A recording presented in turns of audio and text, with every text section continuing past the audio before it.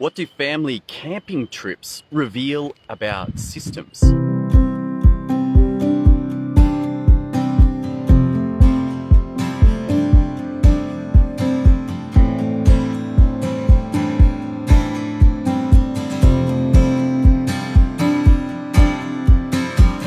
Family camping trips and systems hardly seems like a exciting topic, but I want to welcome you to Woody Head.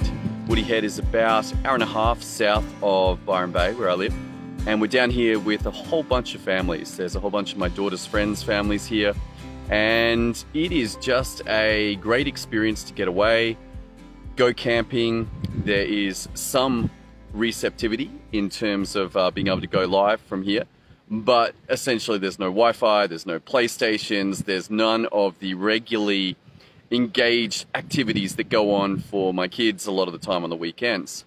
So I'm having a pretty good time, but we ran into some problems. And if you've been camping before, you might well have had similar experiences. And that is the forgotten tools, the forgotten items list. Now we had two big ones this time. Number one, sleeping bags. Now, sleeping bags are a bit of a problem, but luckily it is coming into summer. It's pretty hot at the moment, so we will see how it goes. But right now we brought 2 out of 5, and we'll come back to that. Second place is the hammer. The hammer to hammer in those pesky pins, those nail things that hold the whole tent down. Not such a big deal. There's plenty of families around. If we were more remote or if we didn't know anyone, well, it would be an opportunity to meet a friend and get their hammer. So not an incredibly difficult one, that one. That was easily resolved. But the sleeping bags caused some problems. So last night, my eldest son hijacked the bed with the sleeping bag and pissed off my middle son, and this caused some shenanigans at about 3:40 in the morning. But we got through it, and this could have been avoided if we'd brought the sleeping bags. So the question is, why did the sleeping bags get forgotten? Well, let's have a look at the camping system as it stands at the moment. So pretty much each time we go camping, we load everything out of the designated camping zone storage area, which is in a 20-foot shipping container. We don't have that much stuff. It's got a bunch of other stuff in that 20-foot shipping container, but there's an area where all the camping stuff goes. Now, for whatever reason, most likely had a bunch of friends over and they used the sleeping bags. The sleeping bags migrated from the shipping container into the house and were left there. Now, this meant that when all of the camping gear was loaded up, those sleeping bags were not.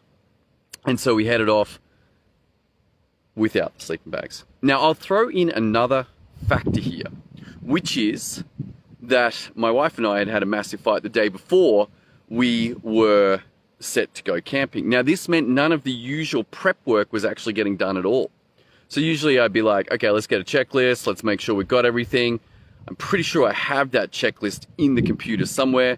Print that out, run through and go, yep, we've got sleeping bags. Yep, we got this. We got the hammer. We got the tomato sauce. We got everything that we've forgotten every other time. Great, we're ready to go. Now, notice that the disagreement, the argument, basically threw me off from doing that work. And I'm like, you know what? Stuff it. I don't care right now. I don't give a flying F about any of this stuff, so I'm not going to do the work. We'll just manage as we can. So I, as a chief participant in the system, have checked out. And this may happen to you in business as well. Like someone who's meant to be doing something just fails. They refuse to do it. And it's like, well, that needs to have a discussion about it. For me, being the father in my family, I got to have a discussion with myself about the consequences that I face in camping because I allowed my mood to transcend my ability to make sure that the family was cared for. So that's definitely a factor. Who is doing the system is a factor. Secondly, we've got the system itself. So the sleeping bags migrated out of the 20-foot container. They didn't go back there. That is the second aspect of the system. So you've got to have trust in the rules of the system. What are the rules that must be in place in order to trust the system? I.e., if the sleeping bags get moved out, then they go back into the container. This means that the system can be trusted. However, I'd also bring in that on mission critical systems, like things that make a big difference in your business or to a camping trip, should be double checked. There should be a final checklist where it's like, yep, we've got that, we've got that, we've got the tent, we've got the stove, we've got the esky, we've got the ice, we've got the food, we've got the knives, we've got the forks, we've got the fry pans, we've got the spoons, the bowls, the plates, we've got the beds, we've got the pillows. All of those things plus more needed to be checked off. Now that was not done. So we've got a whole bunch of interesting factors here. Luckily, this is not the first camping trip that I've done, and so there is a lot of previous experience, previous mistakes that have been made that meant that when we go to the shipping container, most of the stuff made it. But this time, I want to take from it and say, okay, I must take responsibility the night before to make sure that that checklist is printed off, and I am the one responsible for checking off and saying, yep, as we drive out, we got everything? Yep, we got everything. So they're the lessons. They're the lessons here out of this camping experience. And once you get this systems mindset, what you will discover is that there are systems lessons everywhere. Everywhere. It's like, oh wow, what happened there? How did that error happen? You see, the mistakes that happen that create results that you don't want just mean that the system is incorrect or the system wasn't followed. In this case, the system wasn't followed, and therefore we didn't have the sleeping bags on our trip.